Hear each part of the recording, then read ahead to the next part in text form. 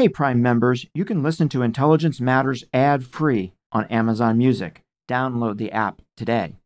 This spring, if you'd rather spend time enjoying your lawn instead of trying to keep it alive, there's good news. TruGreen is the easiest and most affordable way to get a beautiful lawn. All you have to do is water and mow, and they'll do the rest. Weed control, fertilization, aeration, and even some things you might not even think of. They'll do all of it, while you can do literally anything else. With TruGreen, you can have your lawn looking as good as a putting green. That's not hyperbole. TruGreen is the official lawn care treatment provider of the PGA Tour. TruGreen offers a satisfaction guarantee, and they have a verified best price promise, which guarantees you the lowest price with no compromise on quality. You do you. Let TruGreen do your lawn care. Visit TruGreen.com to get the best lawn at the best price with the best people guaranteed. Looking to instantly upgrade your Mother's Day gift from typical to meaningful? Shop Etsy. Get up to 30% off well-crafted and personalized gifts from participating shops until May 12th. This year, embrace your creative side. You know, the side your mom gave you. And shop Etsy for custom jewelry, style pieces, home decor, and extra special items she'll adore. Need something original and affordable for Mother's Day? Etsy has it. Shop until May 12th for up to 30% off gifts for mom. Terms apply. This is Intelligence Matters with former acting director of the CIA, Michael Morell. Brought to you by Palantir Technologies, foundational software of tomorrow, delivered today. I think it's shocking that a military that a lot of us assumed, however you feel about the morality of the invasion, I think many of us assumed that the Russian military would behave in the manner of a professional military. Right. And when you look at some of the things that occurred around Kiev, the kind of execution-style killings, obviously we have widespread accusations of sexual violence, of rape. I think that's very shocking. I think it's less shocking when you see a terrorist group do it.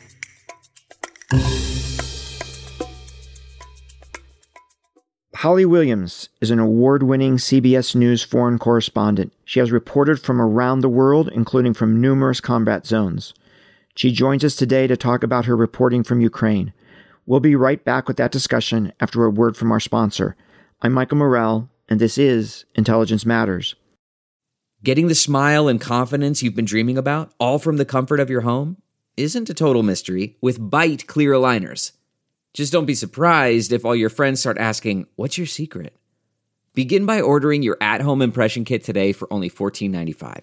Byte clear aligners are doctor-directed and delivered to your door. Treatment costs thousands less than braces, plus they offer flexible financing, accept eligible insurance, and you can pay with your HSA FSA. Get 80% off your impression kit when you use code WONDERY at Byte.com. That's BYTE.com. Start your confidence journey today with Byte. Holly, welcome to Intelligence Matters. It's great to talk with you. It's great to have you on the show.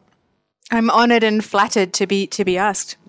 So, Holly, we want to spend most of our time on Russia's invasion of Ukraine, but we always start an episode of Intelligence Matters by having our guests talk a bit about their backgrounds and their careers. We hear from the many students and young professionals who are among our listeners that they like to hear about how our guests got to where they are today, as it helps them, of course, think about possible career paths. So with that in mind, seems to me that you've brought together a couple of significant interests. One is foreign affairs and the other is journalism. And I'd love to ask you what prompted your interest in each, which came first, and how did you end up in journalism? Well, I grew up in Australia, initially in Tasmania, which is the island down the bottom. And then I spent my high school years on the mainland, as we call it, in Victoria. And it felt like in many ways, it was an idyllic upbringing, but Australia felt very isolated from the rest of the world. And yet I was really interested in what was going on in the rest of the world. I was really interested in the news. I didn't really have very many opportunities to travel growing up. In fact, I really just had sort of one opportunity for overseas travel. And that was that I went on exchange to China in 1992 when I was 15 years old. I'd been learning Chinese at high school. I was very lucky to have this forward-looking high school principal who had decided to bring in a Mandarin Chinese program. And China was a very different place in 1992, in many ways still kind of closed off from the outside world. It was just 3 years after the Tiananmen massacre, which I had watched at home with curiosity and then horror. And I was just captivated by China from the moment that we landed on the plane. I think I can still remember the smell, a great smell, the different smell of China when we landed. And so I didn't know what it was going to look like, but I knew sort of at that point that I wanted to pursue some kind of a future that centered on China and East Asia. What do you think captivated you? What do you think captivated you about China? It was so different at that point. You know, I was 15 years old. I'd grown up in country Australia, and then I was in Beijing, this massive city. At that point, I mean, just so different. At that point, it was still this kind of sleeping giant awakening. I remember, you know, there wasn't very much traffic on the roads. I mean, there were a lot of bikes at that point. You know, remember those kind of classic scenes of that sea of bikes just pouring down these kind of 6-lane highways. There was still a lot of horses and donkeys on the road. And I was living partly in a boarding school, and it was a very elite school in Beijing for sort of academically gifted children. So, you know, I didn't fit in at all. And then I would spend the weekends with this Chinese host family that was wonderful, and their story was fascinating. You know, they were a very privileged family in many ways, but until just before I'd arrived, they'd all been living, you know, with 2 children, you know, mother and a father. They'd been living in one room, and they had just moved into their first real apartment that had, you know, a sort of 2 bedrooms and a living room and a real kitchen and a bathroom. That was a huge step up for them. And I remember riding my bike with my Chinese guge, my older brother, who had already started work, and riding down the 3rd ring road, which I think at that point was still being worked upon. If anyone knows Beijing, it's now sort of in the center of the city, but it was still being built. And I remember they'd built the first tower of the World Trade Center, which is now, you know, very much in the heart of downtown Beijing. And I was 15. I didn't know what was going on, but I thought, this is fascinating. Something is happening here. There's a transformation happening here. And just wanting to witness it. Not at all at that point thinking that I might be a journalist, just thinking, I kind of want to be a part of this. So how did you get to the journalism piece then? So I think at some point, maybe in my late high school years or at university, I thought, you know, journalism would be really interesting, but I didn't know anybody who was a journalist. I didn't have any of those kind of connections. But then I studied in China as part of my degree for a year. And then I was able, after finishing university, I was very lucky. I was able to secure an internship, and then I got offered a very junior position it was just for a year at CNN. But then I got offered a job as China producer for the BBC. I was completely unqualified for that position, but I was there and I spoke Chinese. And so I became the BBC's China producer, I think, when I was 23, maybe 24 years old. As a result of that, I was able to travel to Afghanistan after September 11th, which was a fascinating experience. And then I started doing on-air work when I went to Sky News, which is also a British news channel. And then also actually kind of by accident ended up working for CBS News. So you were in China for 12 years, and I'm wondering, you know, how you saw the country change. And I'm wondering, when you hear people today talk about China as the big strategic threat that the West faces, how you think about that given your 12 years there? So in terms of the change, I was there sort of on and off between 1997 and 2012. And then I was there sort of fairly briefly in 1992, 1993 as an exchange student. And it's just difficult to put into words the kind of transformation that I saw in China, going from this kind of sleeping dragon going to a dragon that is very much awake and hungry. And just thinking about that, what that means in people's lives. People who could only dream of, you know, buying a motorbike, they now drive cars. they own apartments. Yeah. Before the pandemic, they went on overseas holidays. This is not everybody. The people who you see going on holidays, Chinese people on holidays that you see in the West, are very much part of a small elite in China. But even ordinary people's lives have changed. People who were tied to the countryside, kind of hand-to-mouth farmers, they've been part of this mass movement of people to factories, which for them, this is a really sort of aspirational job. They're getting off the farm. They're earning an income. They're able to change their lives with that money that they earn. So it's hard to put into words how much it's changed. The streetscapes have changed. The way that cities like Beijing and Shanghai look. When I first went to China in 1992, they looked poor. I mean, they looked backward. They don't anymore. They are the opposite of that. They look like the future in many ways. And I feel I was really privileged to be there in the late 90s and early noughties, because also there was a kind of a youth quake happening in those years. Young people were seizing not just on new economic freedoms, but new social freedoms. They were going out. They were interested in music. They were getting together in ways that they hadn't been able to in previous years. And it felt like that there was a lot less government interference in their lives. And then how about the strategic competitor piece of where we are today? I think that part of it is inevitable. When you have a country like China, population, we don't really know, do we? But around 1.5 billion people. And it's wide awake. And its people want what we have. That is the essence of it. Chinese people want the same kind of lifestyle we have, which I think is completely understandable. But the resources to do that, the resources to build a car for every Chinese family that wants them. I used to report on illegal logging in places like Africa and Southeast Asia that was being sent to China. And why was it being sent to China? Because Chinese people want the nice wooden floorboards that we have. They just want we have, but the resources to give Chinese people what people in wealthy countries have are inevitably going to cause disruption. So I think the idea that China is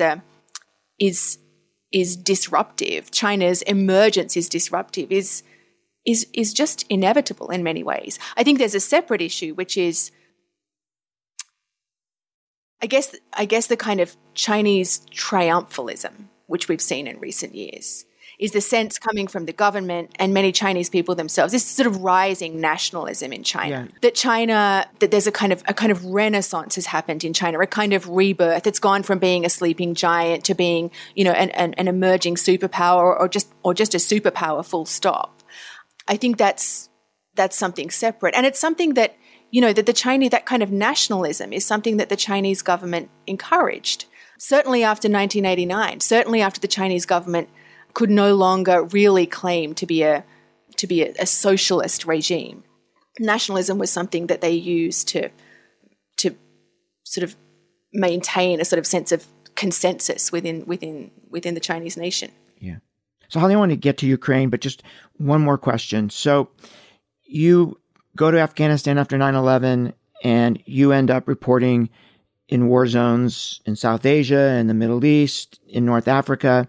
Ask you one question about that. You covered the battle for Raqqa when the fighting was at its peak in 2017, and you've called that experience scarring. And I'm just wondering if you can walk us through why. Yeah, it was scarring. We were actually, we're in Raqqa. We'd been there before. We'd actually walked into Raqqa during the fighting for Raqqa when the SDF, there were the sort of Syrian forces that were being backed by the US to go and fight ISIS, when they had started chipping away at ISIS control of Raqqa, which was the so-called ISIS capital in Syria. We'd actually walked into Raqqa with the SDF when they had started sort of clawing back territory from ISIS. But then we were there for the last 2 or 3 weeks of the battle, and we were there on the day when the SDF claimed victory. And just to give you a sense of what it was like, the entire city was just smashed to pieces. I don't think that there was a single building that I saw that wasn't battle-scarred. The roads were just strewn with rubbish. when we went into, the thing that really struck me is that we would go into, in the days before it fell, we would go into SDF fighting positions, and they would be inside people's homes. I mean, this was urban warfare. This was street to street fighting. And we would go into I remember one time we went into this SDF fighting position, and it was clearly a kind of upper middle class family's dining room. Their dining table, there's a beautiful dining table and dining chairs and glass cabinets were still there with these fighters, positioned on their balcony, looking for ISIS operatives that were still in the city. So it was the sense that this kind of normal city, this functioning city, had been completely smashed to pieces, firstly by ISIS occupation and then by this war to reclaim it. The other thing that was really scarring is that we, on various occasions, saw the remains of ISIS fighters that had blown themselves up. And the SDF fighters, there were a lot of this is very upsetting. I don't know if you'll want to put this in the podcast or not, but there were a lot of stray cats in the city. And the SDF fighters were leaving the bodies of ISIS fighters on the street as a kind of sign of disrespect. They didn't want to bury them. And they said to us, stay away from the cats because the cats are eating the dead bodies. Mm. So I felt when I went to Raqqa that I looked into a very dark place that kind of shook my faith in, I guess, my fellow humans. And I think when you've seen that kind of thing, you can't unsee it. So Holly, let's talk about Ukraine. You've been going to and reporting on Ukraine since Russia's invasion in 2014. A lot of people don't know that there was actually an invasion in 2014, right? Russia took Crimea, first land grab in Europe since World War II. They started an insurgency in the east. They've been providing support to separatist rebels there, fighting the Ukrainian government. So in a sense, right, the war between Russia and Ukraine started 8 years ago, and you've been covering it. So a couple of questions about that period. Take us to the front lines of the insurgency in the East. What was that war like? So I actually started covering Ukraine during the Maidan protests, which were in the capital, Kyiv. Yeah. And I went there. Yeah. I went there when those protests were had just started. It was the middle of winter. It was freezing cold. We were kind of dashing in and out of buildings to cover it. And miraculously, the hardy Ukrainians were out there for hours at a time in the freezing weather. And I think that was a very shocking story for me to cover. I hadn't been to Ukraine before. The protests were against a government that was a Ukrainian government, Ukrainian President Viktor Yanukovych, that was regarded as pro-Moscow, pro-Russian. And people went to the Maidan, the square, the kind of symbolic heart of Kyiv, to protest against him.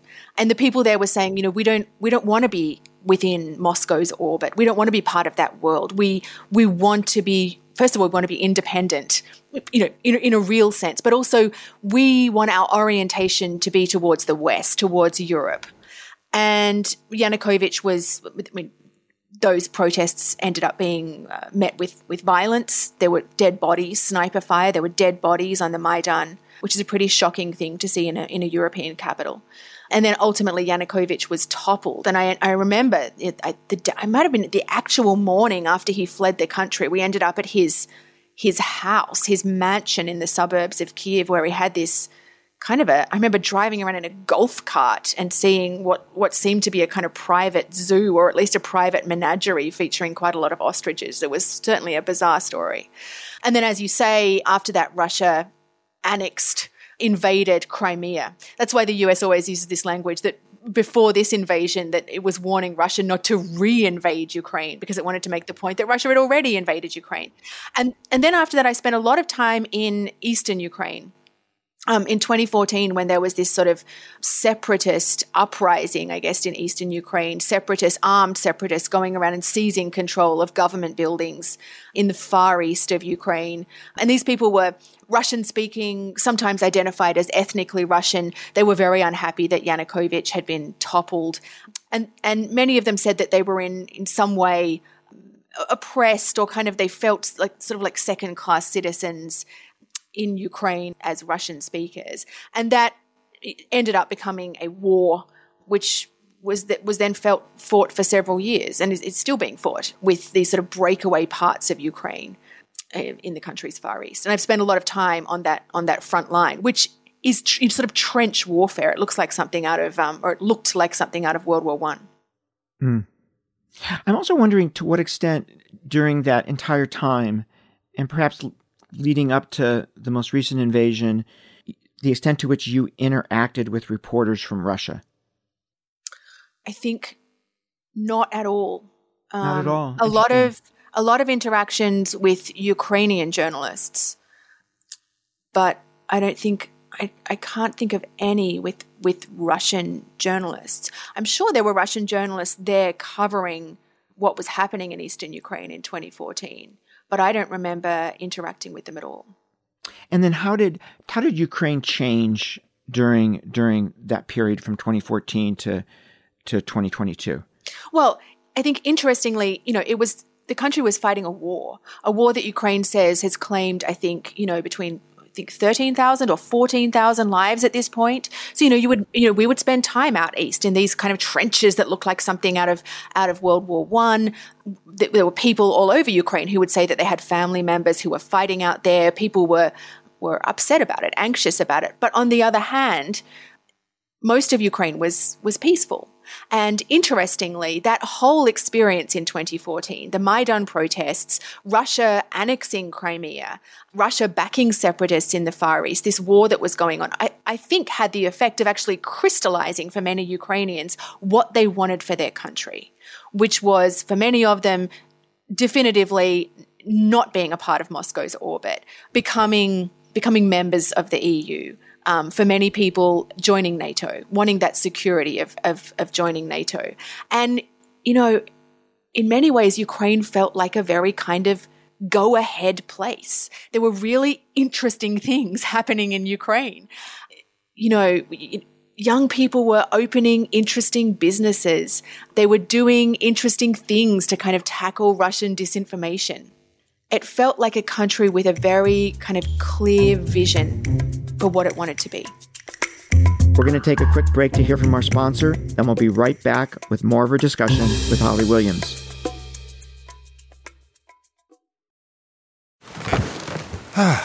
The comfort of your favorite seat is now your comfy car selling command center, thanks to Carvana. It doesn't get any better than this. Your favorite seat's the best spot in the house. Make it even better by entering your license plate or VIN and getting a real offer in minutes. There really is no place like home. And speaking of home, Carvana will pick up your car from yours after you finalize your offer.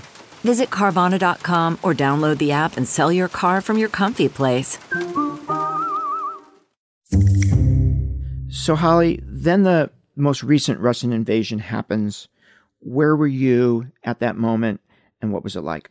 Actually, in the days just prior to the invasion, I'd been out east on the front line with the Russian-backed separatists because there had been a kind of escalation in violence there that the Ukrainians, and I think the US were also saying this was a sort of deliberate attempt by Russia to provoke the Ukrainians, perhaps as an excuse for an invasion. So we'd been out there, we'd been filming with people who had or even though they lived in close proximity to the front line, had a fairly peaceful time in recent years. There hadn't been shelling in their villages, and suddenly there was shelling, and they were terrified. Their houses had been damaged. So we'd been out covering that, and I think the night before the invasion, when we were hearing through our sources that an invasion was increasingly likely, perhaps inevitable, we decided to pull back from that front line for security reasons to the city of Kharkiv, which is also in eastern Ukraine and very close to the Russian border, but just sort of, it felt like a safer place to be. So we pulled back to Kharkiv. We spent the day there. And then we were there at 5 a.m. the next morning when the Russian bombing started, reporting from a rooftop in Kharkiv. So you've reported from sites of some of the most brutal fighting. I'm just wondering if you could give us a sense of the degree of brutality we're talking about here. Well, when you look at some of the things that occurred in the areas around Kyiv, I think they're very shocking. I think it's shocking that a military that a lot of us assumed, however you feel about the morality of the invasion, I think many of us assumed that the Russian military would behave in the manner of a professional military. Right. And when you look at some of the things that occurred around Kiev, the kind of execution-style killings, obviously we have widespread accusations of sexual violence, of rape. I think that's very shocking. I think it's less shocking when you see a terrorist group do it. But when you see, as I say, a military that I think we expected to behave in a fairly professional manner, when you see them doing that and doing that a lot, I think it's surprising. Do you have a sense of whether that brutality comes from the character of Russian soldiers or from orders from Moscow? I think we don't know the answer to that, or at least I don't know. I think that acts of brutality by illegal acts of brutality by soldiers, sexual violence, I think it's a part of nearly every conflict. But if you're a professional military, I suppose what you hope to do is hold perpetrators to account, to send the message that that behavior is unacceptable. What I would say is I haven't seen any indication on the Russian side that message has been sent. Holly, have you had the opportunity to interview any captured Russian soldiers? No, and I avoided doing so because I felt that in the context of this conflict, I had some questions about whether it was right for the Ukrainians to be putting captured Russian soldiers forward to the media. I think it's different when you're dealing with a terrorist group, but these were members of the military of a neighboring nation who'd been captured. So there were opportunities for us to interview them that I didn't make use of. You've seen some of Ukraine's fighters, up close. How would you describe their mindset, having spent so much time in the country and so much time in the East? Were you surprised at all at how hard they fought? I would say they're just highly motivated. I don't think I've ever seen such a motivated group of people. I mean, having spent that time in the trenches out east before the invasion, look, a lot of people were saying to us, both in the trenches, both within the military and civilians, were saying, "I'm going to fight. We will fight we will have a sniper out every window in our city. We are not letting the Russians take our country." But you can't know how serious people are about that until the invasion actually happens. Right. I think it's pretty extraordinary the extent to which Ukrainians have come together to defend their country. One of the most amazing things for me was that in the sort of hours and days after the invasion, we then decided to drive from Kharkiv back to the capital, Kyiv, where we had another team. We wanted to sort of get together with them and make some decisions about how we were going to cover the invasion now it was happening. Immediately in the hours after the invasion, these checkpoints just sprung up, manned mostly by volunteers across the country. I mean, just local men for the most part with their own guns that just sort of pulled together seemingly out of thin air. I thought that was absolutely extraordinary. And then since then, we've spent time with volunteers. So men and women from all walks of life who've just kind of dropped everything to fight the Russians. So do you believe that the Ukrainians can ultimately win this? I think it depends what you mean by win. I guess either militarily force the Russians out of Ukraine or inflict so much pain on them that Putin makes a decision to withdraw. Right. I guess that's what I mean by win. Yeah. So I think there are so many different scenarios that could play out here. Vladimir Putin seems bent on continuing this assault on Russia's neighbor, despite the fact that I think Russia has been embarrassed militarily, that its military looks kind of incompetent, despite the fact that Russia is facing kind of economic catastrophe. He seems determined to push on with it. What are his goals? What would satisfy him? It seems highly unlikely impossible that Russia at this point could seize control of Ukraine in its entirety. There's a lot of speculation that what he wants is to sort of consolidate his hold on parts of eastern Ukraine and join that up with Crimea in the south. If he can do that, if he can sort of move what was already a front line with the Ukrainians forward a bit and join those two areas up, would that be enough for Vladimir Putin? Would he stop sort of pushing for more territory then? In which case, then there is no diplomatic solution. That's just the new reality. But then he still loses, Ukraine to the West, right? So his fundamental objective is still not achieved, which is why some people think he will fight on, right? So I think there are sort of two interesting points to make there. One is that everything that Vladimir Putin seems to have done in Ukraine has, as far as we can tell, had the opposite effect to what he really wanted, which is if what he really wants is to bring Ukraine back into Moscow's orbit, or even to kind of make it once again part of a sort of Russian empire, everything he's done since 2014 has had the completely opposite effect. Because what we've seen since 2014 is Ukrainians become more certain that they don't want that. Right, more certain that they are Ukrainian, more certain that their future lies in Europe and allied to the West. So I think the first point is that, if that's genuinely what he wants, he's not going about it the right way. I think the second point is that is the possibility, at least, that Ukraine becomes Vladimir Putin's Afghanistan. That this invasion and its economic impacts, mainly via sanctions, ultimately, and this could be looking into the sort of long-term future, become something that ultimately is very damaging to Vladimir Putin and perhaps even brings about his downfall. Yeah. He wants to, as well as anyone, that he wants to go down in history, right, as one of the great Russian leaders, one of the leaders that made Russia great again. And it's actually going to be just the opposite, right? He's going to go down in history as a leader that significantly weakened the country. We're going to take another quick break. We'll be right back with more Intelligence Matters. Stay with us. Delve into the shadows of the mind with Sleeping Dogs, a gripping murder mystery starring Academy Award winner Russell Crowe. Now available on digital. Crowe portrays an ex-homicide detective unraveling a brutal murder he can't recall.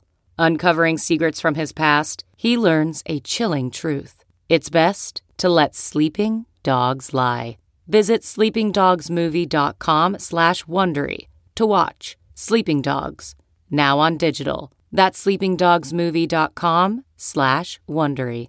CarMax is putting peace of mind back in car shopping by putting you in the driver's seat to find a ride that's right for you. Because at CarMax, we believe you shouldn't just settle for a car. You should love your car. That's why every car we sell is CarMax certified quality, so you can be sure with upfront pricing that's the same for every customer. So don't settle. Find love at first drive and start shopping now at CarMax.com. CarMax, the way car buying should be. Holly, I want to ask you about President Zelensky. Before the most recent invasion, you spent some time with him. Indeed, you took a trip with him to the front lines in the East. And I wonder, at that time, what was your sense of him as a leader? And then, fast forwarding to where we are today, were you surprised that he has turned out to be the Churchill-like figure that he's become? So I think even before we spent time with Vladimir Zelensky, and we spent time with him last summer. I think it was June of last year. You don't meet him without thinking this is going to be an interesting character. The man was a comedian. That's his background. He starred, I think we all know now, he starred in a TV series about a kind of everyman who became the unlikely president of Ukraine. And then off the back of that, he in real life became the unlikely president of Ukraine. You can't make this up. You can't make that stuff up. So we knew we were going to meet a sort of interesting character. And the plan was for us to fly to eastern Ukraine, and then I think we flew into Dnipro in eastern Ukraine, and then from there to chopper close to the front line, which we did with the Ukrainian military. And then we spent a day with him on the front line in the trenches and did an interview with him. And the main topic of conversation was that he very much wanted to join NATO, which you can imagine at that point might have been the top of his agenda. And it was interesting that he clearly spent a lot of time on the front line, and he really enjoyed interacting with the troops, and he felt that it was important for him to see what was going on, that it was kind of a boost for their morale. But the most interesting thing about that trip was something completely unexpected, which is that before we even went to the front line, we went to the city of Kryvyi Rih, which is Volodymyr Zelensky's hometown. It's a kind of very Soviet-looking industrial town in sort of southern or southeastern Ukraine. I've spent a lot of time there recently, actually, since the invasion, because it's in close proximity to the front line, sort of south, close to the city of Kherson. So we drove there. I'd never been to Kryvyi Rih before, and we were told that the president had gone to have breakfast with his parents, with his mum and dad. So we were kind of waiting with the rest of the cars and the officials and the security downstairs. And suddenly this official came down and kind of scooped up me and my cameraman and said, the president wants you to come for breakfast. This is not the sort of thing that normally happens when you're with a world leader. This is not normal. Right. So we go into this sort of old, crumbling Soviet-style apartment block, the kind of Soviet-style apartment block you see everywhere from Kabul to Pyongyang to Beijing to Ukraine. We go up in this kind of creaky old elevator and we get out, and it's him and it's his mum and dad. And I was went to wash my hands in the tiny little bathroom with the president of Ukraine, and then was shown into the kitchen and met his parents, who were very sort of jolly people. And I sat down and had breakfast with President Zelensky and his mum and dad and his chief of staff, Andriy Yermak. And it was truly one of the most exceptional experiences I've ever had as a journalist. They were drinking. What did you have to eat? What did you have to eat? It was great food, including sort of homemade cookies, chocolates, and then it was about 10 o'clock in the morning, maybe even earlier. They broke out the Georgian brandy, I think, in my honor. And it was just a very, I think he doesn't get to see his parents as much as even at that point, as much as he likes. And as I said, they were very jolly people. And I was sort of interrogating them a little bit about who they were. And his father's a professor of something very clever and technical, I forget, at the university in Kryvyi Rih. And I said, how did you feel about him becoming a comedian? And they said that they had not been very happy about that at first. That was not really their first choice for their son. And then I said, did you prefer him being a comedian? What do you prefer, comedy or politics as a career? And they said that I think from memory, the father said that he had actually, in retrospect, preferred comedy because he thought it was safer. Did you see something in him at that time that told you that this guy would in a tough situation stand up or not? Was it the opposite? No, it wasn't the opposite. I thought he was interesting and charismatic and very generous the time that he spent with us. I thought it was quite clever for him to invite us in to have breakfast. He wanted that to be on American television. He wanted Americans to sort of see who he was and where he'd come from. I thought that was a very sort of canny thing for him to do. But no, I had no idea that he was that. I mean, he was spending time on the front line, but at that point, that front line wasn't very active. So I had no indication that, as you say, he was going to become this kind of Churchillian figure. So Holly, I'm going to ask you in the couple of minutes we have left here about being a war correspondent. And I want to talk about your safety, which is obviously a priority for you and your team and for CBS. And I'm just wondering what kind of planning goes into keeping everyone as safe as possible. I think the short answer is a lot of planning, and planning in a kind of generic sense for wars that we don't know about, making sure we've got the right equipment, the right training, the right people who are experienced and hopefully make good, smart decisions. And then planning for, in the lead up to the invasion, we were doing a lot of planning. And there are some things I can't tell you about for security reasons, but just making sure that we had the things that we needed, the people that we needed, that we'd thought of different scenarios. That said, of course, there are always situations where things take you by surprise. In fact, your team was on its way to Makariv, traveling in a convoy with Ukrainian soldiers when you were suddenly stopped. What happened? So we had been told by the Ukrainians that they had taken back control of Makariv. But as we've seen both in Ukraine and in other conflict zones, often taking back control doesn't mean completely taking back control. I had a very similar situation in Iraq. So we got sort of to the edge of the town, and suddenly at a sort of checkpoint, they said there's a drone up ahead. That they later said actually there were several Russian drones up ahead, and we were turned back. I think we stopped initially. They told us to get out of our cars because they want you to spread out so that there's not one single target. And then they decided that we should sort of go at high speed back to a forested area where we again and then we spread out in the forest. And there was shelling pretty close by. So that was one of those situations where we had a plan. But you can't plan for everything. And in those moments, is the adrenaline pumping? For sure. Yeah, definitely. So a number of reporters have lost their lives while reporting in Ukraine. When you hear about one of those, what goes through your mind? I think it's incredibly painful because those people are doing, what we're doing. They're trying to bring this story into people's living rooms and tell people why it's important. And then they lose their lives in the process. I think as a fellow journalist, it's incredibly painful to hear about that. Holly, thank you so much for joining us. We really appreciate it. It's been incredibly insightful. And thank you for what you do. So many people thank me for my service. Journalists and intelligence officers are kind of similar, right? They're trying to bring the truth. They're trying to find the truth and tell it to different people, trying to protect sources. So, thank you for what you do to bring these stories to us.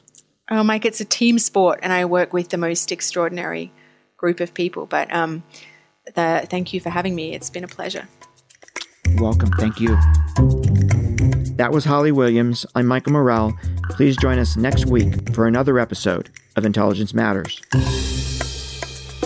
Intelligence Matters is sponsored by Palantir Technologies, foundational software of tomorrow, delivered today. The show is produced by Olivia Gassis, Jamie Benson, Paulina Smolinski, and Ashley Armstrong. For more from this week's show, visit cbsnews.com. Intelligence Matters is a production of CBS News. Hey, Prime members, you can listen to Intelligence Matters ad-free on Amazon Music. Download the Amazon Music app today. Or you can listen ad-free with Wondery Plus and Apple Podcasts. Before you go, tell us about yourself by completing a short survey at Wondery.com/survey.